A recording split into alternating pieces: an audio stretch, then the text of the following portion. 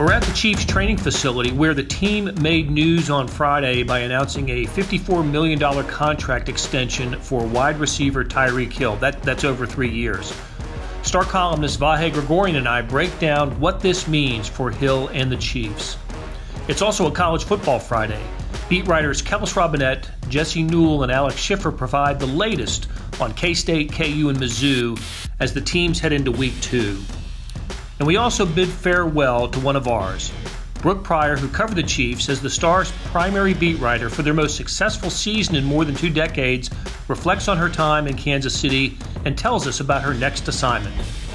All of this on the Friday, September 6th edition of Sports Beat KC, the Star's daily sports podcast sponsored by Big O Tires. I'm your host, Blair Kirchhoff. Me. You.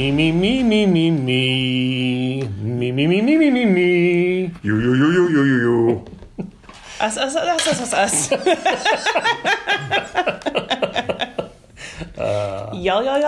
Y'all. And you just know Kathy's going to include all of that in the outro. So, I'm here with Brooke Pryor. Let's start again. I'm here with Brooke Pryor and Vahe Gregorian. And there was some news on the Chiefs front today with the announcement of Tyreek Hill's new contract extension. 3 years, $54 million. We confirmed the amount today. Big news for the Chiefs. Vahe, we kind of had an idea that this was going to happen. It was in the works. Significance of the Tyreek Hill extension? I think one of the things that really stands out is how many things they're kind of locking up now, right, for the next 3, 4, 5 years at least, and we certainly can assume a Mahomes deal will work out when it's able to be worked out officially. So I think it sends that message, right, that the core of what we see here that is so promising and so exciting, a core that includes probably the fastest player in the NFL, and I would argue among the top 5 most exciting players in the NFL. Now they've got at least 2 of those, and depending on where you see Travis Kelce, et cetera. So I think it's really a good message to Chiefs fans. I think the contract also, as I understand it, I haven't really had a chance to study it too much yet, or maybe we don't know all the ins and outs, but it's a different kind of contract than we might have expected before March. I think that's fair to say, right? Well, there was a lot of speculation, and to base reporting on what was speculated in terms of length and dollars, I'm not sure is fair, but the idea was Tyreek Hill was going to be among the top paid wide receivers in the league with his next contract, if not the highest paid. This makes him among the highest paid. I think a lot of people were thinking 4 years for him. This is a 3-year deal. Yeah. So maybe there was... maybe that's the main thing I mean. When it just length of contract is a little different than what seemed to be in play earlier. And there was some language, in fact, we don't know about the contract, but in the quote from Brett Veach about, I don't know, it's not a moral clause. Maybe it is. That's not what he said, but he did address the off-season issues with Tyreek, and that was part of the quote from Brett Veach in the statement. So that was if that had an impact on the amount or the length. I guess only Brett Veach and Drew Rosenhaus know for sure. Right. And we didn't get to talk to Tyreek Hill today because we were told that Tyreek will talk about his contract after Sunday's game against the Jacksonville Jaguars, which will be attended by you, Vahe, Sam Mellinger, Sam McDowell, and me, but not Brooke Pryor, sadly. Brooke, this is, I believe, your last... Well, I don't believe, I know. There's no believing. I pushed it until the last possible day. Yeah. Literally. This is your last day at the Chiefs training complex as a Chiefs beat writer. And tell people where you're headed. I'm headed to... that took me a second. I was like, where am I going? Well, tomorrow I'm going to Boston. Sunday I'm going to Foxborough. And Monday, I'm going to Pittsburgh to cover the Steelers for ESPN. Fantastic. Kind of crazy. You know who said it best, though? So I've been lucky enough to be saying goodbye to some players who've really helped me out and been great to talk to over the last year. And on my way out of the locker room, I caught Sammy Watkins. He was the first guy I did a big story on last year when we talked about him being a reptilian solar being. And I said, Sammy, this is my last day here. And he said, what? Where are you going? And I said, well, I'm going to Pittsburgh to cover the Steelers for ESPN. And he said, why? I said, well, it's Steelers or ESPN is my version of the big leagues. That's my NFL. And he was like, oh, okay. And he said, that makes sense. And he was like, I'll see. He was like, but I'll see you. He was like, I'll see you again and again and again and again. So he knows, like all of you know, and like we know, that the Chiefs play the Steelers usually once a year in the regular season. This year they got that meeting out of the way in the preseason. But I also took a look through Sports Illustrated's predictions yesterday, and they have the Chiefs and the Steelers meeting either in the AFC Championship game, almost maybe a wild card meeting. I don't remember the exact formula, but I think over half of them had the Chiefs and the Steelers meeting at some point in the postseason. So it could happen for sure. I mean, I think Chiefs are a prohibitive favorite to win the division, and the Steelers somewhat of a favorite to win the North, the AFC North, and they absolutely could be on a collision course for the playoffs. And we always wonder why the Chiefs and the Patriots and the Chiefs and the Steelers play each other every regular season. You know, it's part of the scheduling formula, but that formula also includes if you finish in the same place in your division, you're to play each other the following year. Yep. So as long as the Chiefs and Steelers keep winning the division, they'll continue to play each other. You covered the Chiefs for 1 year, and it was quite a season. Quite a season covering the Chiefs. You saw a 12-4 record, a third straight AFC West division title, and you covered the team that went farther than any Chiefs team in the playoffs since 1993. 2 years after I was born, by the way. I just want to throw that out there. Well, and this after covering the Oklahoma Sooners for a couple years, where you saw a Heisman, Rose Bowl loss, but still made it to the Rose Bowl in the college football playoff, and a Sugar Bowl win. And Bob Stoops retired. Andy Reid didn't retire here, so I'm glad that I didn't bring that energy to Kansas City. But no, I fully expect now that I've left that the Chiefs will be in the Super Bowl. The same thing happened when I left the UNC basketball beat in 2016 to go to OU. UNC was in the national championship and won in 2017. Right. They got Villanova in 16. I was there for that. Yeah, no, I can't help your team win a championship if I'm on the beat, but as soon as I leave, they'll definitely win. So look forward to that. You're welcome, everyone. What are you going to remember most about the year in KC? Blair, year plus. I'm doing a really good job of not audibly crying. And then you ask a question like that. But the tears are streaming. I can see. They can't. Streaming audio. We have streaming audio here. You and Vahe both crying. This is just cruel.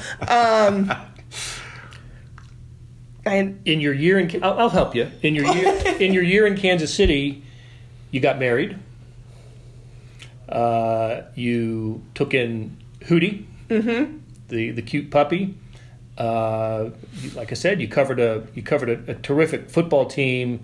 You made a lot of good friends, and I know we went out last night and shared some memories in a sort of a going away evening for you, and I know that there was a nice toast by our boss Jeff Rosen, and well, you're going to be missed. You are.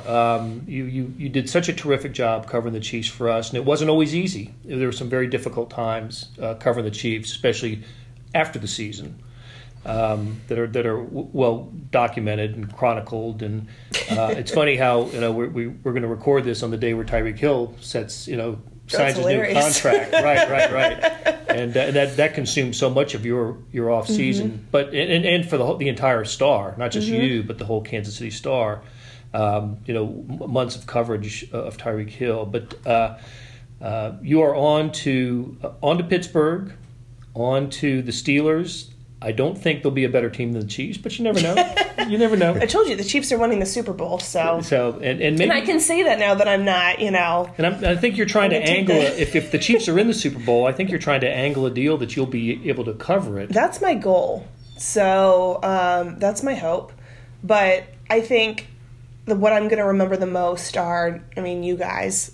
I couldn't have asked for better people to work with every day, that I saw every day, that read all of my stories, even when I was like, this is really bad, I'm sorry, can I quote transition the hell out of this? Can you take a look at it and make sure that you would have also quote transitioned it this way? Most of the time the answer was yes. Sometimes it was like, oh man, that was bad. But our Facebook Lives, our podcasts, our road trips, our dinners, and all of that is what made this place so special for me. Because you can, as we just briefly covered, I've moved around a lot. And, when you interview for a job, it's important that you meet, the people in the office and everything, but you don't really get a feel for what it's going to be like on a day-to-day basis until you're with those people at the facility or on the road.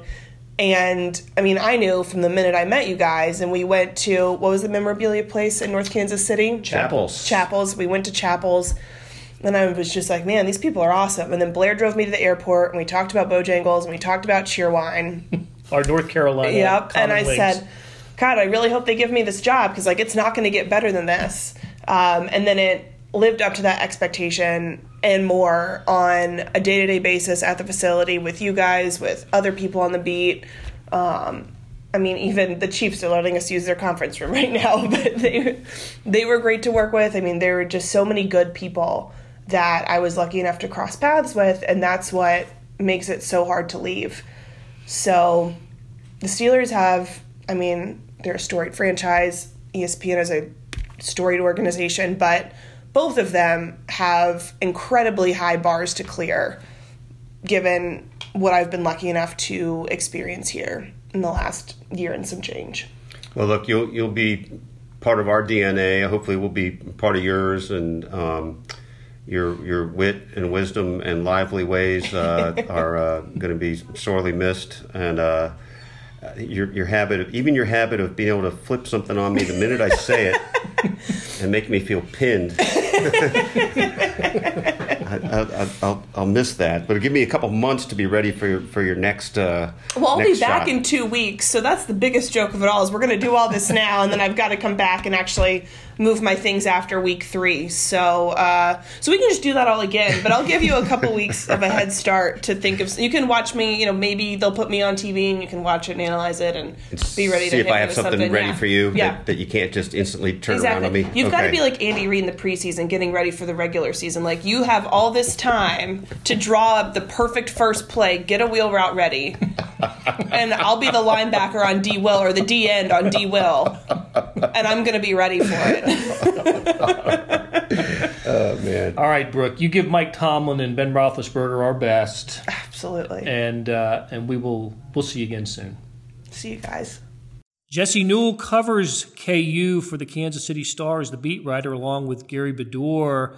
Jesse, I don't know how often you have had to or have had the opportunity to refer to the Jayhawks as the 1-0 football team, but here they are, 1-0, and the way it happened was really interesting to me. The game was a little too even for what I was expecting or maybe hoping for Kansas, but they found a way to win it in the end, and I think that was the most important takeaway from their victory over Indiana State last Saturday. Yeah, it reminds me a lot of what Bill Self likes to talk about, which is basically you can ask him whether he likes close games or whether he likes blowouts, and basically he'll say, well, whichever happened I like, because he likes winning basketball games foremost. But you didn't want it to be close for your Kansas football, but the fact that it was, and the team still rallied and came up with a victory when a lot of other times in similar circumstances in recent years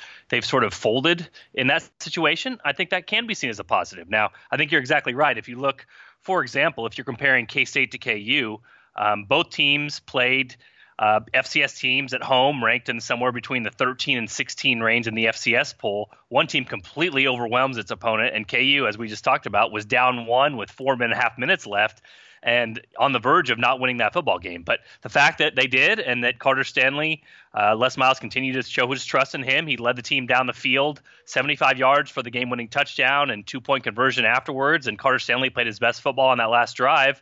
And once again, KU turned some negative momentum and turned it into positive momentum. I think all those things are encouraging signs. Now, as you look ahead to Coastal Carolina, the hope is that you don't play that poorly, that you put yourself in a position like that in this week where we know KU, it's going to be a rare occurrence where they're going to be favored in a football game. That's going to happen again this week against Coastal Carolina. A popular narrative that came out of the Indiana State game that I heard was under the previous regime, Kansas may not have won that game given the same circumstance. That is, when Stanley lost the fumble in the end zone and Indiana State went ahead by 1, that there would have been kind of a panic time, or just would not have found the will to win. A, do you agree with that? And B, if you do, can we attribute some of that to the coaching change? It's really difficult because you know me, Blair, as Mr. Rational Numbers thinker, that the sample size here is so small. I mean, we're talking about one game with Les Miles, and again, the Jayhawks put themselves in a position to lose, even though they did win. But you're right in the fact that Les Miles talked a lot in the offseason about getting his team to believe in themselves and having kind of a unity council and having guys put sayings up on the wall and having it be a student athlete led team, and basically trying to put them in tough situations so they could overcome it, whether it's in practice or conditionings, just for situations exactly like that. And KU did pass its first test, so you do have to give them credit for that. But having said all that, again, it's one game. And for Kansas, if you look back to last year, I mean, I know it wasn't maybe the success a lot of fans wanted, but that team still won 3 games after losing the opener to an FCS school and still beat a team like TCU at home, which hasn't happened in many recent years. So the narrative might be a little bit overblown. I heard some of that as well. But again, we'll see over time. If Kansas can win close games in football, that would be a marked change from what's happened here over the course of the last decade when one thing goes wrong, it seems like everything snowballs from there. For one game, that didn't happen for Kansas, but once again, it was against an FCS opponent they were supposed to beat anyway. So I guess as we get more of a sample, we'll be able to tell more exactly what is going to happen under the Les Miles regime. I thought there was a lot of kind of nothing about the game. Hassan Defense had the 60-yard or whatever it was interception return to get the scoring started, which was a huge play by the defense and got things going in the right direction. But on that game-winning drive, I thought the 2 wide receivers who had good days had a terrific drive there. Andrew Parchment and Dylan Charlotte with the touchdown reception. I mean, those guys were just able to beat the cornerbacks, the defense on throughout the day, but especially on that last drive. Those are a couple of guys that we're just not used to seeing in a KU uniform. Can we expect continued big things from those 2 receivers in particular? I just thought both of them had terrific games. They both did, and I feel like I'm the one that maybe would be most skeptical about something like that happening, but I am encouraged, and I think part of the reason is I kind of joke with people, like every week I go back to Emmett Jones's contract with Kansas, the receivers coach they got from Texas Tech last year, and keep checking to make sure to see maybe if they're going to have to get him a raise here soon, because he's the guy that has brought in all the recruiting guys, the 4-star talent that the Jayhawks have gotten in the 2019 recruiting class with Stephen Parker, and then the 2021 where we've talked about Brennan Scott. He's just been an absolute ace recruiter for the Jayhawks. And now, man, it sure seems like he can coach as well, because he takes over the receiving corps. And you start with Dalen Charlotte, who comes from Alabama. He had high expectations the last 2 years, but had some injuries for a while. He was moved to safety. I mean, this was a guy that really didn't produce much under the previous regime. Again, maybe injuries or some of that, but he looked amazing in that game. Really good with the jump balls and coming down with very tough catches. And then Andrew Parchment looked like a number 1 receiver out there in his first game coming from junior college. And he has some speed and some shiftiness. That last drive we talked about, he converted a 3rd and 7 where he had to make a guy miss. He made an inside move and was able to do it and went over 100 yards for his first Kansas game. So, yeah, I think Kansas has to be encouraged about this receiving corps and something to watch moving forward. I know Les Miles wants to play physical, smash mouth football. He wants to play his tight ends. He wants to play his fullbacks. But Dalen Charlotte didn't have a bunch of snaps in that game. I mean, they played a lot of 2 tight end, 2 running back sets, which only leaves you 1 receiver out on the field. So if Les Miles truly wants to play to his team's strengths, I think they got to get at least 2 receivers on the field more than they did in that first game. And if that's the case, then perhaps you'll see even more plays coming from that outside receiving corps, where I thought they had a tremendous first game, and definitely that that unit was the MVP of game number one. Yeah, and with that, that apparent strength, at least from one game sample size, I was surprised to see the total yards. Wasn't KU under 300 total yards for the game? I think so. Yeah, I have to look up the exact number, but it was not impressive. I know they were at like 5.7 yards per play, which again, for an FBS team going in against an FCS team at home, that's not the number you want. And as I spoke about earlier, I mean, if you look at like Kansas State against Nichols, that number was much, much higher. Right.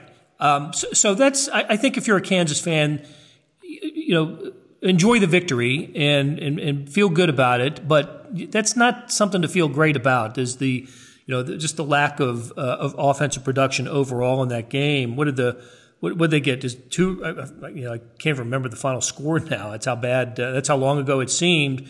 But was it 2 touchdowns from the offense or? Yeah, they scored 24 points. One of the touchdowns was the pick six you mentioned from Hassan Defense. And then just to go over the numbers, 63 plays, 344 yards, so 5.5 yards per play was KU's total. And then I know the rushing attempts sometimes in college, they get skewed a little bit with the sacks that happen. But overall, KU 34 rushes for 103 yards. And like I said, KU took some sacks in that game, but they also did give away 7 points on a sack fumble. So you have to give some of the defense a little more credit too, because the defense didn't actually give up 17, they gave up 10. So all in all that, along with the 3 fumbles for Carter Stanley, this was not a productive offensive game. Right. Okay, so let's look ahead to Coastal Carolina.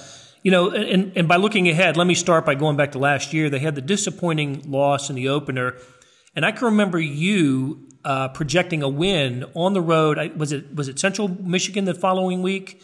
That's right. And you picked a win for the Jayhawks. They had not won on the road in a decade, and they went up there and had a terrific game. So they responded really well to what was a crushing loss. I think a loss that sealed the fate of David Beatty, if it wasn't already. But they went up and won game 2, and now they're coming off a win in game 1, a game in which I think there's plenty of work to do, and Les Miles can kind of keep the hammer down this week in practice. So what's the expectation for this week against Coastal Carolina? I see that Kansas is a little bit more of a little bit bigger favorite against the Chanticleers than they were against the Sycamores. Yeah, it's sort of interesting. When you have FBS versus FCS, you're kind of looking at Vegas lines that are kind of legitimate but kind of not. So if you looked right before the game, that line jumped up from like 4.5 points to like 9 or 10. So this one actually is going to be sort of similar to what the final line was for that one, where I think the Chanticleers are about a 7.5 point underdog. But that seems like a lot in football. But if you actually kind of carry the math out, it would project that KU would win this game if you played it a bunch, about 75% of the time. So very similar in terms of this is not a good opponent. But then again, Kansas has not proven itself to be very good yet either. And so this is definitely a losable game, but yet the only game left in the season that Kansas is going to be expected to win. And so from outside appearances of Coastal Carolina, I know there was a lot of thought that they were going to be maybe more of a triple option team. But if you look at the first game stats, they threw the ball a ton, went for over 300 yards, but had 4 interceptions. So that can be a little deceiving. We know turnovers are worth about -5 points each. So 4 interceptions. I mean, you kind of put yourself behind the 8 ball when you lose by 7 points and you have 4 turnovers in a game like that. So a team that seems to me like from outside indications has a lot more speed and a lot more talent than Indiana State does, and maybe more athletic than Indiana State, but less disciplined. And kind of speaking to that, you saw we talked about the turnovers and then 9 penalties in the first game for Coastal Carolina. Not to mention kind of a wacky week for them because they went from Conway, which is where their campus is, and went about 4 hours east to Greenville, and they've been practicing on high school fields ever since Monday before flying out to go to Lawrence on Friday. So this is kind of a crazy week for them with Hurricane Dorian in town or around them. So they're going to be kind of living on the road here. They had a similar thing happen last year where for 3 weeks they did the same thing. And actually on day 12 of that trip for them away from home, they went down to Louisiana as an underdog and won a game there. So you hate to say that they're familiar with this territory because of hurricanes, but that's absolutely the case with Coastal Carolina. But all in all, again, KU gets Puka Williams back, their top playmaker on offense, an all Big 12 first team running back last year.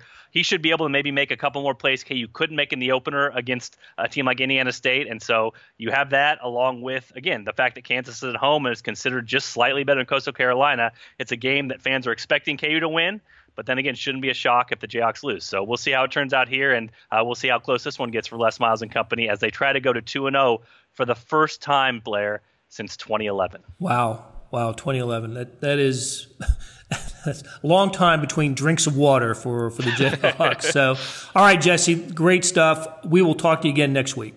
Sounds good, Blair. The biggest tire sale of the year could only happen at Big O Tires, but you've only got 2 weeks to get 2 free tires. That's right, 2 free tires when you buy 2 now at Big O Tires through September 9th. Just buy 2 select tires and you'll receive 2 free with the purchase of a 1-year alignment and tire protection package. That's half off your tires at Big O Tires. It's the biggest tire sale of the year through September 9th only. Buy 2 tires, get 2 free. Now at Big O Tires. Big on service, guaranteed low prices. For the location nearest you, go to bigotires.com.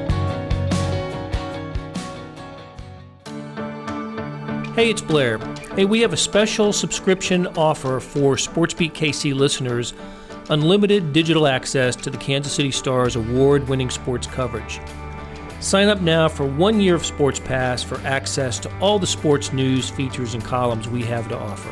And it's only $30. That's a 40% savings off our regular rate.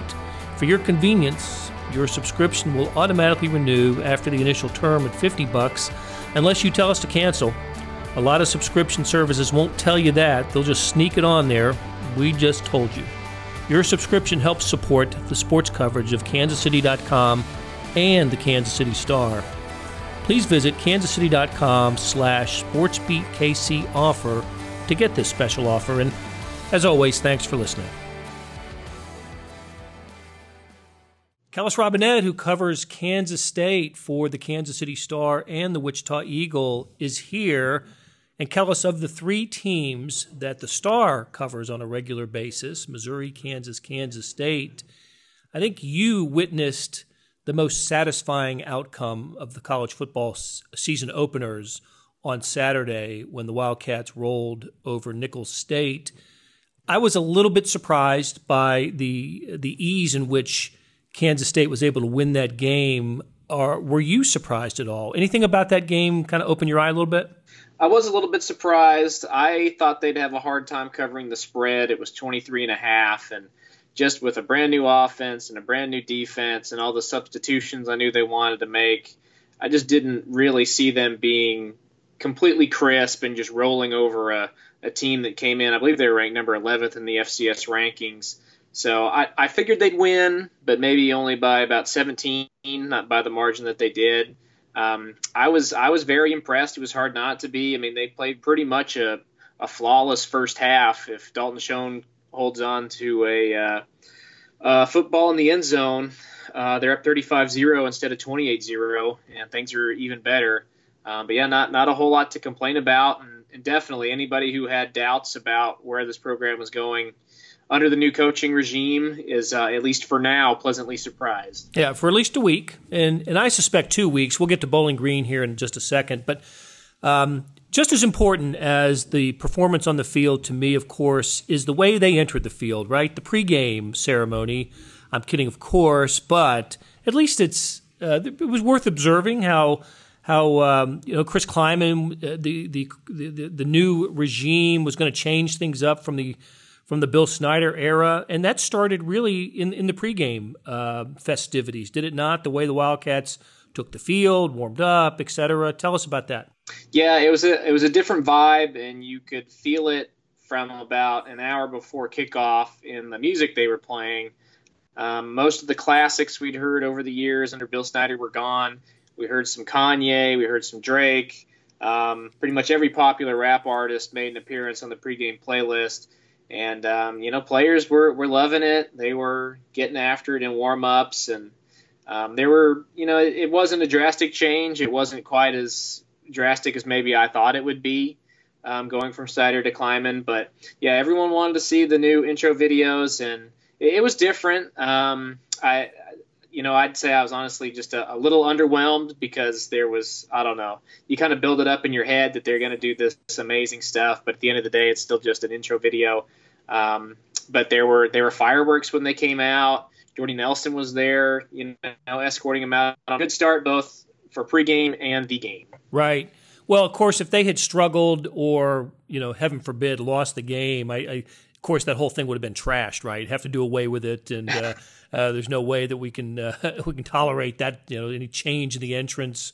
But they didn't. They played extremely well and got by, a team that as you said, I didn't expect them to beat as badly as it did. One of the things that I thought was worth mentioning and keeping an eye on going forward is the John Holcomb appearance and what that might mean to Kansas State. When I saw what he did and what I envision him doing, it reminds me of Blake Bell, the Blake Bell era at Oklahoma, the Belldozer, where he brought in when not the era, but before Blake Bell was a starting quarterback, he'd come off the bench and be the short yardage guy at the goal line for the Sooners.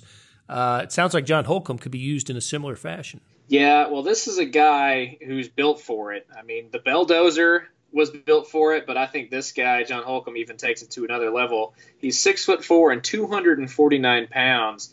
He actually started out as a defensive end in high school, not a quarterback. Got a lot of athleticism, so that just kind of goes to show he is built for that kind of thing. I was a little surprised to hear Chris Kleiman say he was that impressed, so impressed that he would consider giving him his own short yardage package this season, just because from what I understand, that's not something he ever really did at North Dakota State.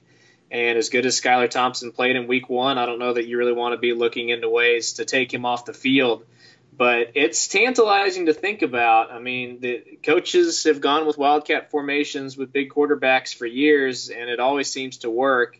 So that's definitely a new wrinkle that I think people will be excited to see whenever it does come out. Yeah, something to keep an eye on for sure. Might see it as early as Saturday. Bowling Green is the opponent, and this is a program that actually had a coaching change during the season in 2018. So Scott Loeffler, I hope I'm pronouncing that right, is the coach now. He's known as something of a quarterback coach. He's worked with Tom Brady and Tim Tebow in his career. And Bowling Green got off to a really nice start last weekend by beating Morgan State. I think it was 46-3. And before the season started, when I saw Kansas State's schedule, I actually thought the Wildcats would have a tougher task in their opener than in their second game. Me too. Yeah, so we didn't have a result to judge Bowling Green by. It's a nice, very nice result. Overwhelmed an opponent that comes from the same classification as the opponent that Kansas State played in the opener. So what's the feeling going in? One thing that occurs to me, Callis, is the fact that there was a lot of anticipation for the opener, the beginning of a new regime. People are excited. Bill Snyder Family Stadium sold out. A lot of excitement. Maybe is it fair to suggest a little bit of a come down factor for week 2?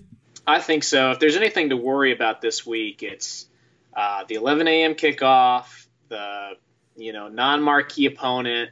The crowd's not going to be quite as big just because it's not the start of a new era. We've seen a little bit of it now. So, yeah, that's what I'm wondering about is when everybody's not jacked up and ready to get out there and play 100 miles an hour, will it be difficult for them to bring their own energy and just dominate from start to finish? The line's pretty similar. It's 23 again. I feel like they probably do cover it just because I agree with everything you said. I think Nichols is probably a better team. I'm looking at the Sagarin ratings right now. Bowling Green between Louisiana Monroe and Liberty. So not a powerhouse we're talking about here. But at the same time, I think maybe coaches were fired up to play an FCS school because they had experience with them and had been in the FCS before. I don't know that people really get fired up about low-level FBS, especially a team that's picked to finish near the bottom of the MAC. So, on paper, K-State should win this game handily, but it's like we were talking about. They gotta come to play if they want to do it. Right, and as I think as is obvious the way through our conversation, Kansas State was impressive on both sides of the ball in the opener.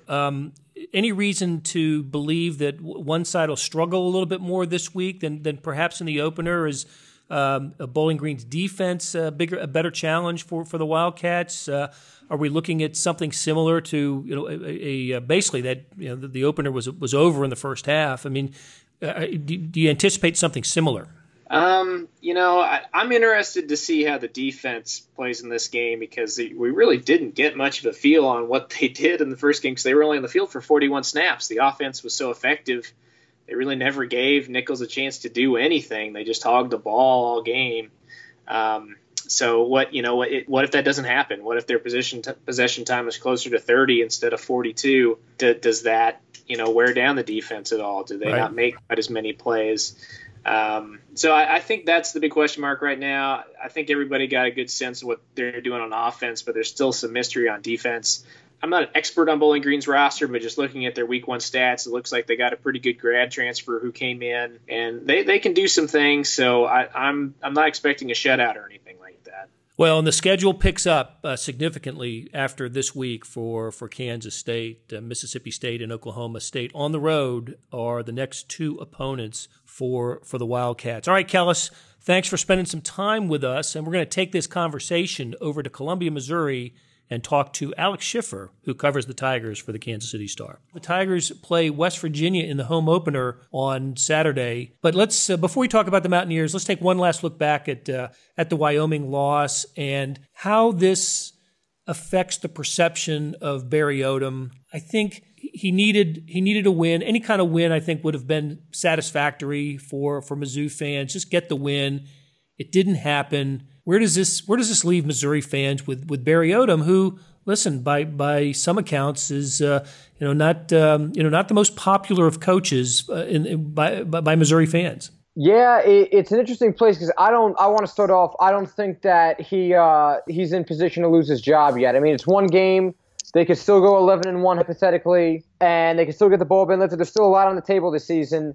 I think what the problem is that it's been a lot of the same mistakes. You said how Andy Reid is, I believe your stat was 17-3 coming off bye weeks. Right. Barry Odom has shown that if you get the more time you give him to prepare for a game, the worse off his team is. I think if Missouri were to move the West Virginia game up to tomorrow, they'd be in great shape just based on how this has gone. And the other thing I think is just that there's so much riding on this West Virginia game with the South End Zone and Kelly Bryant's home debut. They had about as good of an offseason as a program like Missouri can have. You're never going to be the top team on National Signing Day. You're never going to have the most NFL draft picks. But given the program's history and standards, they had a pretty good run. I mean, they got the top free agent in college football with Kelly Bryant. There was plenty of people at Pro Day and cameras rolling through campus all through the spring for Drew Lock stuff with the NFL draft. And they had all this momentum going into the new South End Zone. It should be a sellout or close to it. And this is the year attendance comes back. And then it just dropped like a bag of dirt. Yeah. And I think that's the problem.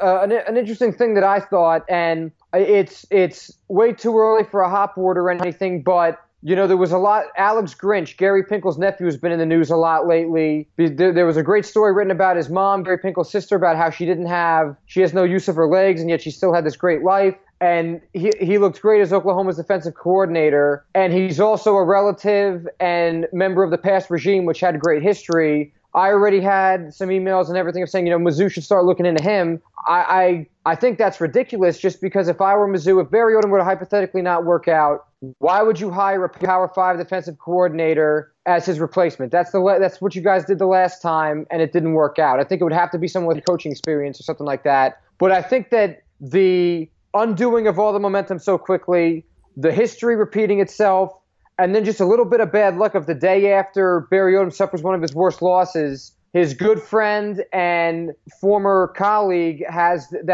ties to the program, has this great coming out party as the Oklahoma Zoo defensive coordinator.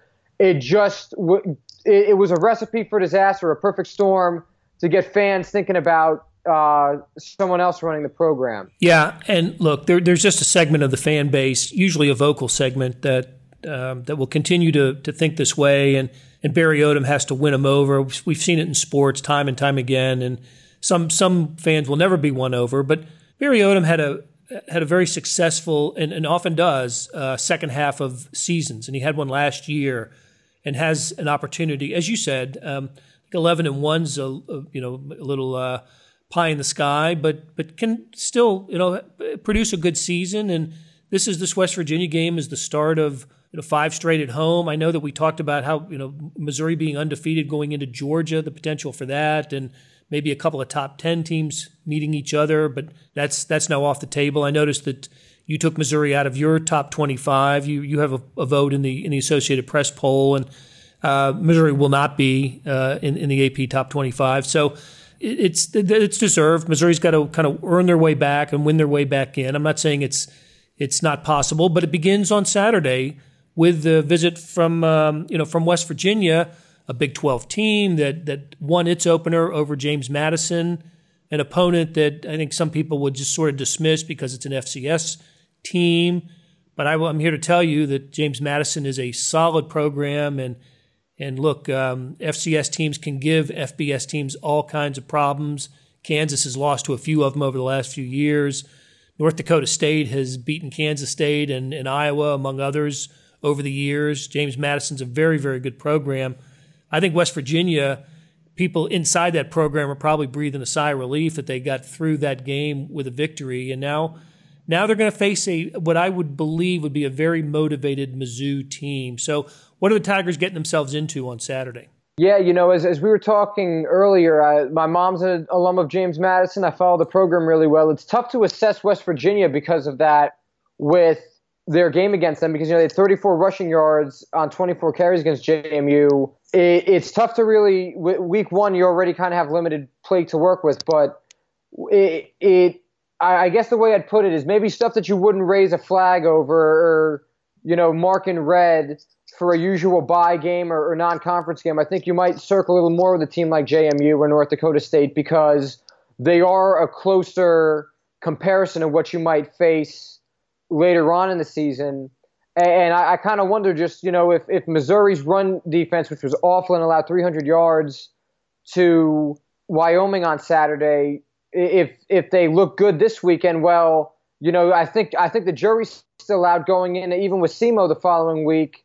The jury's still out for a while because it's like, well, is West Virginia have a running problem, or is all mistakes fixed by Mizzou? You know what I mean? It's right. And that's what makes some of this tough. Austin Kendall, the Oklahoma graduate or the Oklahoma transfer, I'm sure they've had a lot of transfer QBs with the way it's gone the past few years. He looked good in the highlights I watched. 260 yards, 2 touchdowns. His completion percentage was over 60, it looked like.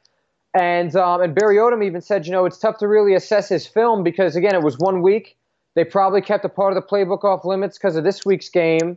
Also, he didn't play much at Oklahoma because they had Baker Mayfield and now Jalen Hurts and Kyler Murray. So there's not really much of a book on this guy, but he was a good top recruit out of high school. So it's tough to kind of tell the team they're getting. Other than that, they have a new coach in Neil Brown from Troy and some kinks to work out with the offense he runs. So he's a Mike Leach disciple, so he's got an adaptation of the air raid like a lot of teams do these days. But as you said, I think this is a Missouri team that plays at its best when its back's against the wall. And, I think that there's, even though the Missouri players aren't probably thinking about this, I think there is added incentive with this game given Missouri's had attendance problems recently. It's the debut of the new South End Zone. I think with this being the first of 5 home games, I think a lot of fans, whether it's right or not is a whole other podcast, but I think a lot of fans will judge their weekend plans for the upcoming 4 or 5 weeks, counting the bye week, based on Saturday's result. Okay, so is this a must-win for Missouri? In a lot of ways, yes, it is. I think for revenue reasons it is. I think for fan interest it is. I think for relevant it is. If they start 0-2, again, I feel very confident that they'll beat SEMO next weekend. I think that SEMO and Wyoming are night and day in terms of the type of non-conference opponents they are. But, I mean, you're 1-2 going into your conference opener against South Carolina at home. That you don't want that. I mean, if you're 3-1 or 2-1 going into that South Carolina game, it's a lot better of a situation for fans. And again, I think Missouri's going to get up for the South Carolina and the Kentucky games this year, given how both ended last year with the botch coverage, with a minute left in the South Carolina game after Tucker McKinnon, it's like a 57-yard field goal to give them the lead.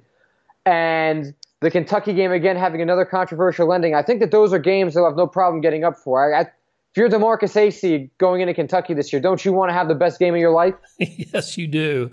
So I think that there's a lot riding on this game because if they can get this one out of the way, I think the domino effect is a lot more favorable for them. All right, Alex, good conversation.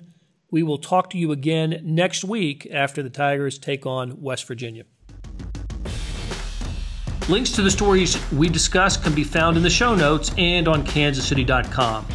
Thanks to producers Kathy Liu and Leah Becerra for putting together today's show. And if you're listening to us on Apple Podcasts, help us out by rating and reviewing SportsBeat KC. We'd love to hear from you, and your review could help us reach more listeners. This has been SportsBeat KC, the Kansas City Star's daily sports podcast, and we'll be back after the Chiefs opener at Jacksonville on Sunday with a Facebook Live and podcast. Thanks for listening.